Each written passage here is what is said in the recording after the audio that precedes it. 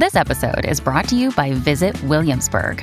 In Williamsburg, Virginia, there's never too much of a good thing. Whether you're a foodie, a golfer, a history buff, a shopaholic, an outdoor enthusiast, or a thrill seeker, you'll find what you came for here and more. So ask yourself, what is it you want? Discover Williamsburg and plan your trip at visitwilliamsburg.com.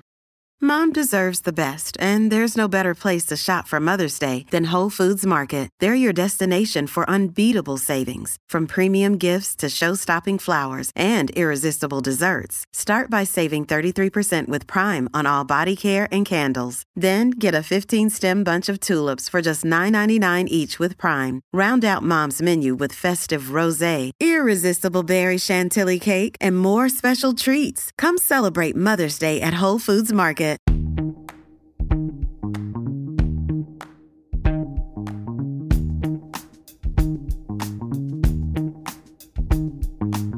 Air quality in upstate New York is currently at an all-time low. It's creating an unhealthy and in some cases hazardous atmosphere. This week, we are literally breathing in the news. Coming up on this episode of The Eagle, we'll go over that and the other top headlines. Wildfires in Quebec and southerly winds have made things very, very difficult and frankly dangerous for everyone. Columnist Chris Churchill joins us to share his thoughts on the latest developments in the Will the Capital Region Get a Costco saga. The tax rates are too high. That might be a valid argument, but they should come down for everybody and not for, we shouldn't just be going around making exemptions whenever a developer requests. And we'll talk about some groundbreaking research out of the University at Albany that could be a big help for investigators at crime scenes. If it turns out that the fingerprint of that criminal is in the database, then you get a hit and you know, oh, this is the person who robbed me, and you can correlate their fingerprint to the identity of the person. Turns out that we can do something very similar for plants. This is The Eagle, a Times Union podcast, a look inside our newsroom. I'm Jessica Marshall.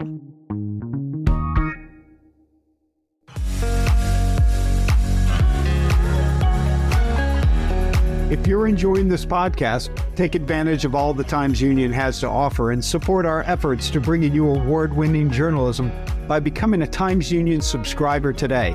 Go to timesunion.com/subscribe.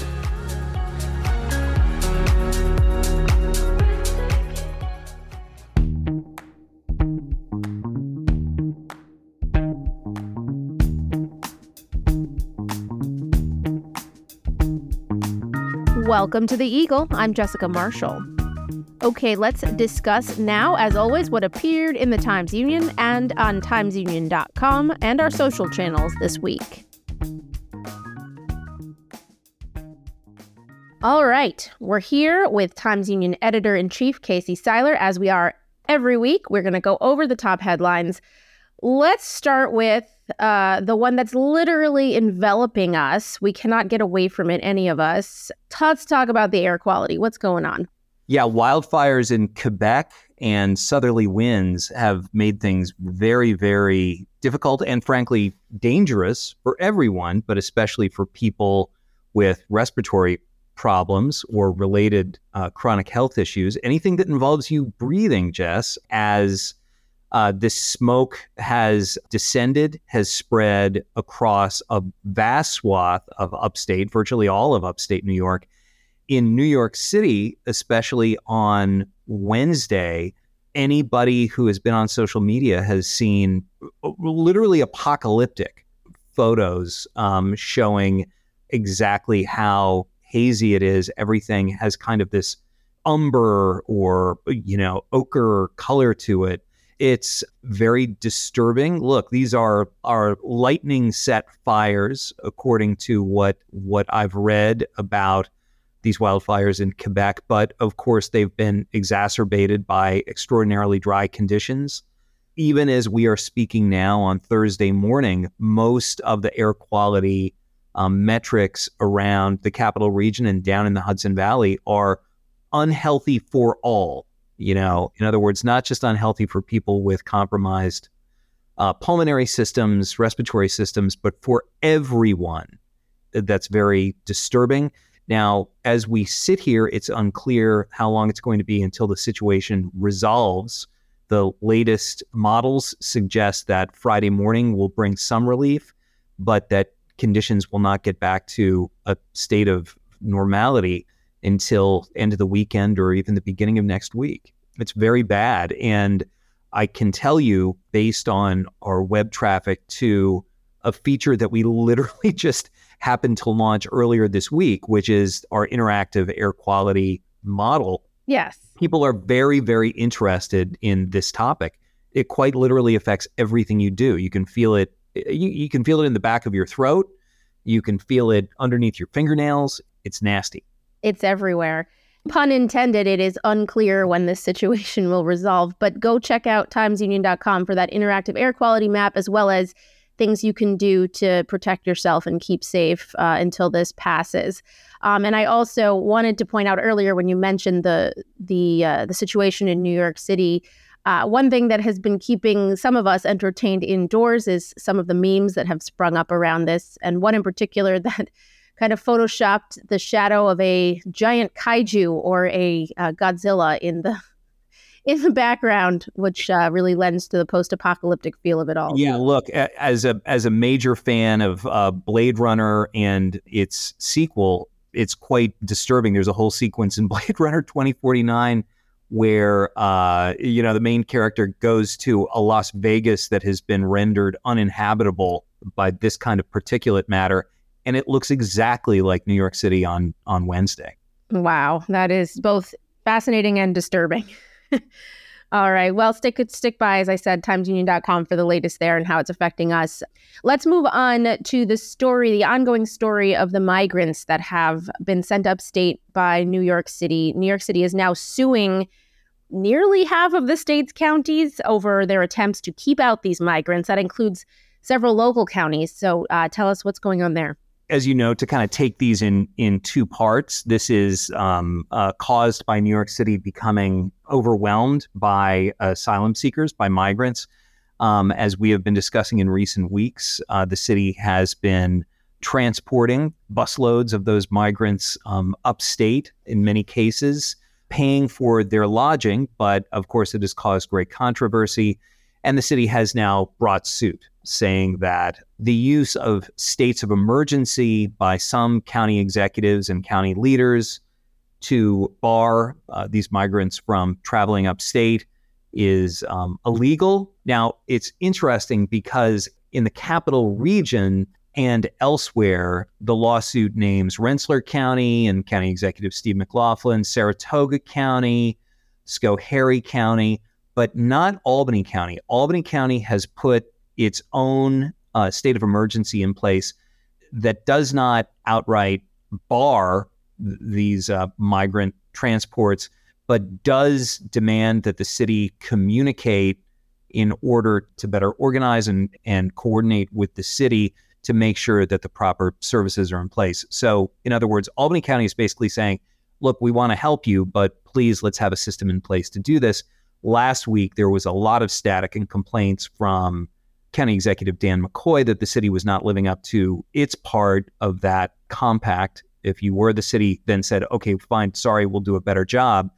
This lawsuit is definitely taking a different tack. Meanwhile, earlier this week, a federal judge determined that there had been a discriminatory motive in place by the executive orders, the states of emergency that were put in place by the leaders of Rockland and Orange County. And he determined that they were unconstitutional and really wrapped both county executives down there for what he said were, racially charged and clearly discriminatory statements that basically suggested that these migrants were a dangerous horde that included child rapists and what have you. So that played into the judge's decision. But this matter continues to stay in the news, and I don't see that abating anytime soon. Indeed, I suspect we'll be talking about it on future episodes of this podcast coming up. Lastly, I want to touch on a certain local semi-professional sports team that has been making a lot of news for us in the last 2 months. What is the latest with the Albany Empire Arena League football team. We had some developments there this week, some videos that came to us, things of that nature. So what's going on over there? Well, Jess, it was an interesting weekend because just, I think, was it a day or maybe two after the team announced that it had hired its latest head coach after the departure of, and I'm probably going to get the sequence wrong, I believe it's her third head coach at this point. And then on Saturday morning, we received the tip that Antonio Brown had been asked to leave the Holiday Inn Express on Broadway in downtown Albany. The allegations were related to, bad behavior, smoking pot in a hotel room that you're not supposed to smoke pot in, even in these days of legalized cannabis use, and loud music, and that the police had been called and Brown left. No charges were ever filed. When Mark Singelays, our outstanding sports writer, asked AB for comment, and we have to remember that he is the majority, like a 95% owner of the team, and also someone who has said that he is thinking of playing for the Empire. We will see if that actually happens. Antonio Brown sent a brief video to Mark, texted it to him, that appears to have been shot just after AB was kicked out of the hotel. Just got kicked out the Holiday Inn Marriott. They said I was trespassing. I've been here for like 60 days. It's just a part of the movement of trying to be a young black entrepreneur, young owner. He bemoans the fact that they claimed that he was trespassing, and basically saying, geez, this is what happens when you're a young black entrepreneur trying to get a business started up. I am not exactly sure if that is the case, but we shall see. The day after this story broke, that new head coach announced that he had decided not to take the job, and that this incident had indeed played into that decision. The idea that there is some turbulence, believe it or not, Jess, in ownership, perhaps, at the Albany Empire Arena League football team. And with that, the team announced that a player who retired on Friday would be the interim head coach and will be taking over. The Empire are scheduled to play their next game down in Florida on Friday. They are coming off a long, I think it's 5 games now, a losing streak. While I was asked by someone how long this head coach will last, and I said I would not want to hold my breath, especially under these conditions, Jess. But we shall see. We shall see, indeed. And he has been keeping our sports department very busy. Our sports department has been killing it, though, across the board. So be sure to check that out on timesunion.com. There's much more news than just what's happening with the Albany Empire. All right, Casey, thank you so much, and we'll check back in with you next week. Thanks, Jess. As always, you can learn more about all of the topics and issues that we discuss on this podcast at timesunion.com or on any of our social channels. All right, for several years now, we've been hearing and reporting news that a Costco wholesale is coming to town, specifically on a highly coveted plot of land in Guilderland near Crossgates Mall. For years, though, legal wrangling between the town, Albany County, and residents has kept the proposed project in a seemingly perpetual limbo. Concerns about the project ranged from potential disruption of traffic patterns to fears of harming the neighboring Pine Bush Preserve. But last month, the Guilderland Zoning Board of Appeals approved a special permit. It clears a big hurdle for the massive retailer and its IDA to forge ahead. Times Union columnist Chris Churchill tackled the topic of Costco's fate in the Capital Region this week, and he joins us now to share his views on the matter. So why did you write about Costco this week? I wrote about it because the Costco developer, the company that's building the potential store, which is Pyramid Companies, has kind of dramatically increased the amount of money that they're seeking in tax exemptions. They were seeking $400,000. Now they're seeking $2.1 million. Ooh, that's a big jump. It is a big jump. It's a huge jump. And they're citing cost increases and other factors. But I think as Rick Carlin originally reported in his story on this, it's like a 440% increase, which is a pretty big jump. Yeah, as you said. And the taxpayers would have to shoulder that if they acquiesce to it, right? I mean, in a sense, or I mean, Pyramid would argue that the town is receiving no tax money in the project right now because it doesn't exist. So any money that comes in is a net gain. They would gain more if without the exemption. But, it is true that since there is no Costco, there's no revenue coming in on it. That's the argument that developers always use, which begs the question of why we have these tax rates in place in the first place. They're there to be paid. If you want to argue that the tax rates are too high, that might be a valid argument, but they should come down for everybody, not for, we shouldn't just be going around making exemptions whenever a developer requests. Now, you call it a scam in your column. I mean, first of all, there's a little bit of maybe a bait and switch element here where they asked for a certain amount and then got everybody excited about the project, got the approvals they needed, and then kind of upped the amount. That would be one element of it. I'm really talking about the broader scam of tax breaks for retail projects. We're always told that these projects are good for the economy, that they increase the number of jobs, that they deserve the tax breaks because, communities will see a benefit. And I think those are all untrue. And that's not just my opinion. I mean, economic study after economic study has shown that that's generally untrue. Retail projects don't really grow the size of a region's economic pie for the most part. Mm-hmm. They really only cannibalize existing businesses. Mm-hmm. It's not like a widget factory where you and I might open a factory, make a lot of widgets, sell them to people all over the world and bring new money to this region. A retail store like Costco doesn't do that. Hey, though, I think you came up with a good business plan for us. Maybe that's... Yeah, probably not widgets. Maybe like... thingamabobs? Painted rocks or something. I can get behind that. That sounds like a good plan. Create like cool faces on them and sell them to people all over the world. But then people would send us $10 for the rocks and we'd hire a bunch of people and then there'd be new money coming into this region. Mm-hmm. Costco will just take money out of the region. And that isn't necessarily an argument against Costco, but that's just kind of how retail works. There's only a certain amount of money in the pie and it's just how you divide it up, which stores get it. Now that you mentioned that they try to make the argument that, this would be the only Costco in the region and it would draw people from outside the region to come, much like Trader Joe's attracts people from afar, who don't have access to it.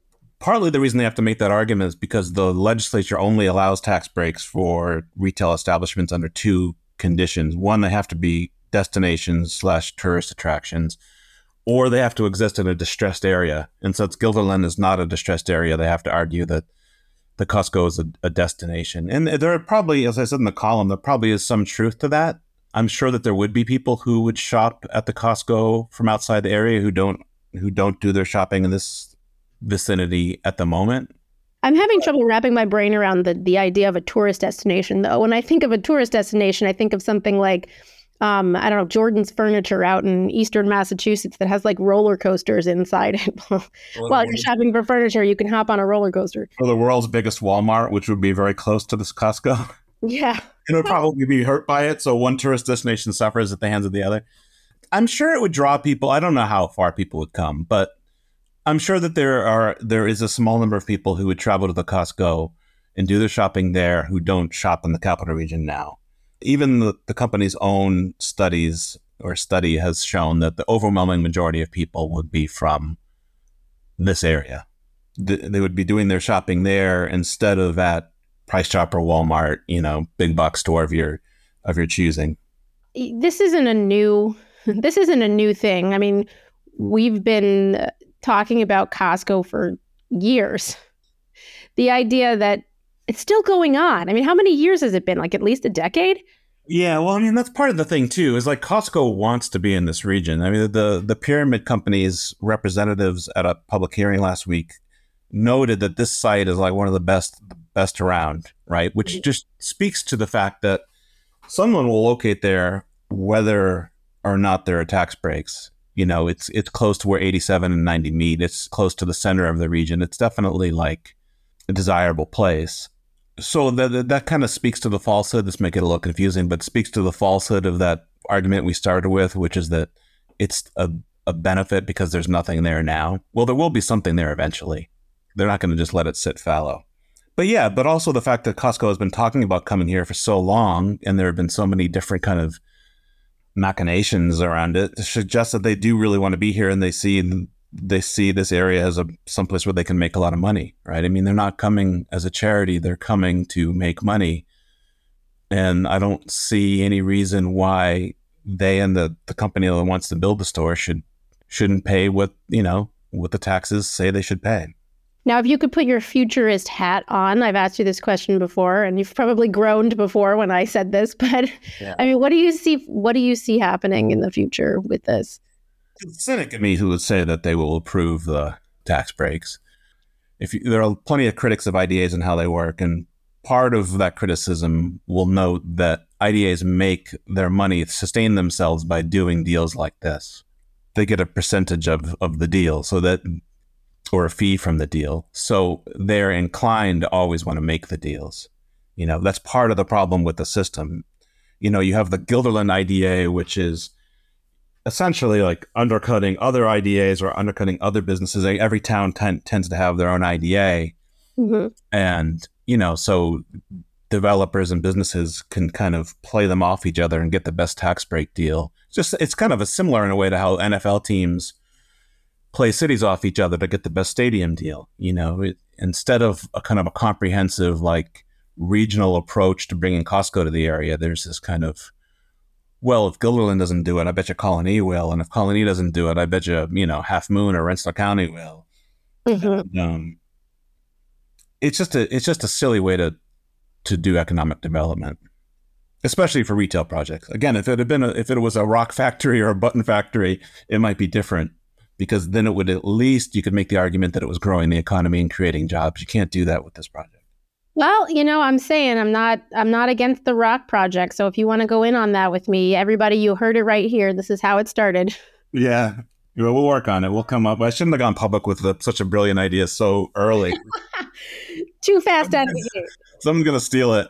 It's been done, right? The pet rock thing. Yeah, but have they been pet rocks with inspirational sayings on the back? I don't know. That's probably true. Yeah. After the break, marijuana and hemp are very similar. They're the same species, in fact. But how do you tell them apart, especially at a crime scene? A University at Albany chemistry professor explains her groundbreaking research.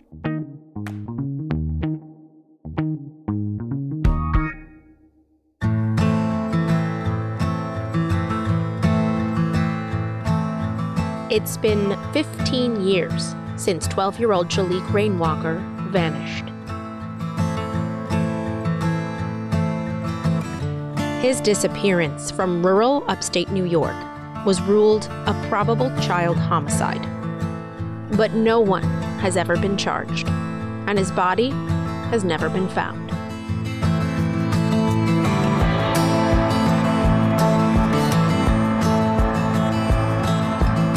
This is Rainwalker, the Lost Boy.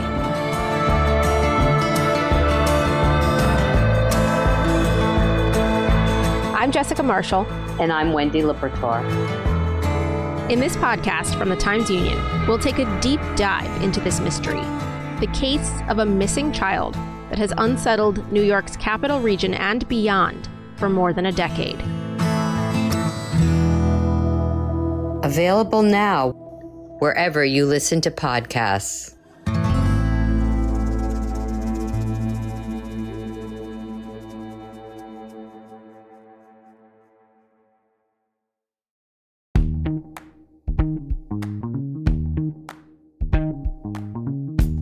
Welcome back. You're listening to The Eagle, a Times-Union podcast.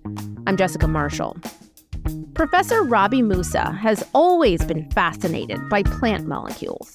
Why and how plants make molecules, or biosynthesize them in biochemistry speak, and how they use them in very distinct ways, whether it's to enhance the environment around them, to create a defense mechanism, or some other impact. It is all fascinating to Professor Musa, and it informs her groundbreaking work in the University at Albany's chemistry department.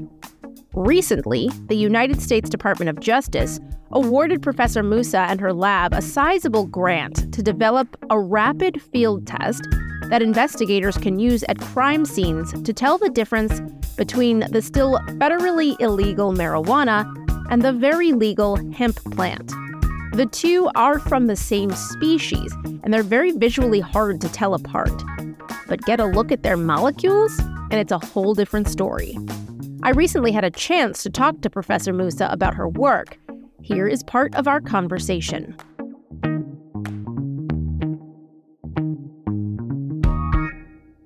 Can you briefly tell me why you became interested in this particular field within chemistry? When I was growing up, which was in Ghana in West Africa, I noted that many people were treated for disease by visiting traditional healers. And I was fascinated by the difference between the science of medicine there and the science of medicine here. And here, when one is sick, one goes to a clinic or hospital, and there people are more likely to see a traditional healer. But they would invariably, in many cases, get healed. And so I was fascinated by the prospect that there were molecules in plants that could affect healing. And I was interested in figuring out whether there were diseases that could potentially be cured by understanding what the molecules were in these plants that were responsible for their therapeutic effects. That's a wonderful segue into what we are primarily here to talk about today, which is your current research that is getting a nice boost. Let's talk about that then. One of the plants that has been in the news very frequently in the last several years, decade, I don't know how long, forever, is, marijuana and THC and, things that are related to it. Now, obviously, marijuana is legal in New York now, but I guess the best way to start into this is to kind of tell me how you segued into this research, what kind of led to the start of it. So it turns out that for millennia, human beings have been utilizing drugs to achieve altered states of consciousness. And it turns out that the reason this happens is that there are molecules in these plants that have impacts on the central nervous system, the brain, and have these psychoactive effects. They have a storied history, and in more modern times, by virtue of some of the negative impacts, particularly with regard to addiction, that governments all over the world have sought to restrict consumption of these because of their detrimental health impacts and the challenges that they pose to public health. But it turns out that while in any one country, there are typically only about 10 plant-based drugs that are scheduled or outlawed, there are over 400 plants that'll get you high. And when it comes to law enforcement, you cannot prosecute someone for example, being responsible for an overdose of a particular plant drug if you don't have a way to identify that drug. Because, you could lock someone away for a very, very long time. And so you have to have a definitive means by which you can be very sure about what the substance is that either caused the person to overdose or caused them to die. Because of that, law enforcement has to have a way to figure that out. So they do have ways to figure it out, but right now they're not very efficient, right? Or they're So it turns out that law enforcement has very efficient methods for figuring this out, but there are some complications that have emerged. The challenge is that if you have an overdose of a plant drug that is not regulated, if you walk into the crime scene and you see a body and you see some crumbled up leaves next to the body, and it turns out that those leaves are of a drug that hasn't been, that's not scheduled, you really can't prosecute anybody for that overdose death. We got into this because we had funding from the National Institute of Justice to look at a group of plants that the United Nations Office on Drugs and Crime had designated as plants of concern, to come up with ways in the laboratory that would allow law enforcement to quickly figure out what the species identity was of those crumbled up leaves or those dried up seeds and things that law enforcement might encounter. And in the course of developing that, we realized that we had developed a pretty good method by which you could readily distinguish simply based on what we call chemical fingerprint signatures of plants. That turns out that they're species specific. So if you have a database of fingerprints, just like if you have a database of fingerprints and someone robs your house and you collect the fingerprints and you screen them in the database against the database, if it turns out that the fingerprint of that criminal is in the database, then you get a hit and you know, oh, this is the person who robbed me, and you can correlate their fingerprint to the identity of the person. Turns out that we can do something very similar for plants. Mm-hmm. And so you need to first create a database of plant chemical fingerprints. And then if you encountered some dried up roots or something in the context of a crime scene, then you can quickly get the fingerprint of that, screen it against the database of psychoactive plants, and ta-da, you get a hit and you know what the species is. So in the course of doing that, we realized that we might be able to apply that to distinguish between hemp and marijuana. And that's important because it turns out that hemp and marijuana are actually the same species, Cannabis sativa. And so since they're the same species, how do you tell them apart? So how would, you say you're developing a rapid test. How would that work? Somebody would be at a crime scene, how would it work? Let's think about, for example, the breathalyzer tests. You're on the highway, law enforcement sees somebody weaving and bobbing in their car. They pull the car over and they've got this nice little convenient test that a person can blow into. And the technology's been pretty well worked out. The tests are accurate. So you can always do a confirmatory test where you send somebody to, a medical facility so that they can actually utilize their blood to tell what the blood alcohol level is. But it turns out that the breathalyzer tests are pretty accurate. Those breathalyzer tests are field deployable tests. And with minimal training, you can learn to use them if you're law enforcement and get pretty accurate results. If you are in the field and someone has a plant-based drug that you suspect might be cannabis sativa, well, you don't want to grab everything from the field that potentially might be cannabis sativa because you're just adding to the workload, perhaps unnecessarily, of the crime lab. And so it would be fantastic if there was a field deployable test that would give you accurate results. So there currently are tests that you can do in the field where you can take plant samples, add a little bit of this, add a little bit of that, shake it up, you get a particular result, but they're prone to false positives or false negatives. But the false positives are really problematic because you can actually, based on that probable cause, say, okay, well, it looks like I got a positive test here, so we're going to arrest this person because they're possessing a big amount of this stuff, and it turns out that it's not marijuana at all. So it'd be wonderful to have a field deployable test that is high accuracy and is fast.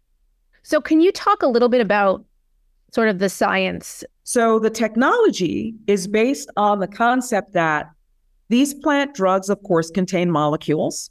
The molecules of interest are primarily THC, or tetrahydrocannabinol. Molecules love to interact with each other, and sometimes these interactions result in a color change. And so what we're doing are some sophisticated mathematical simulations that allow us to better understand whether or not THC, the active ingredient, the psychoactive ingredient in cannabis, will interact with a particular element in the periodic chart, and whether that interaction will result in a color change.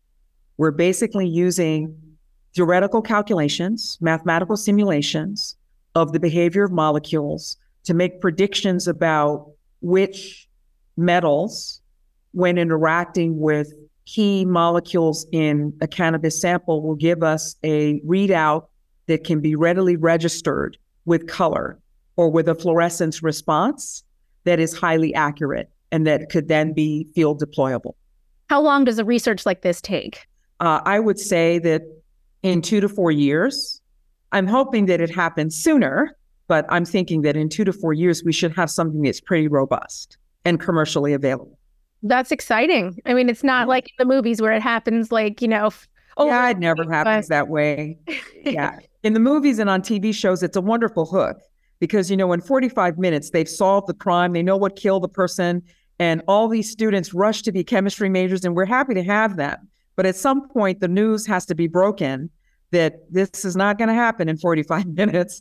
4 years into your degree, you might have solved a problem. So well, Hollywood is kind of both your best friend and your constant foil, right? Yes, exactly. And so it's giving them less than realistic expectations about how yes. But we're here to make the expectations more realistic, but also point out that there is the opportunity in this field to do so much good for the world.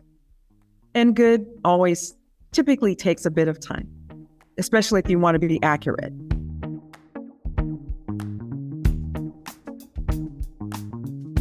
All right, that's it for this week. I'm Jessica Marshall. We'll be back next week with another look inside the newsroom here at the Times-Union. In the meantime, check us out on Facebook, YouTube, and Instagram, or head on over to timesunion.com for the latest news and features. The Eagle is a production of the Times-Union.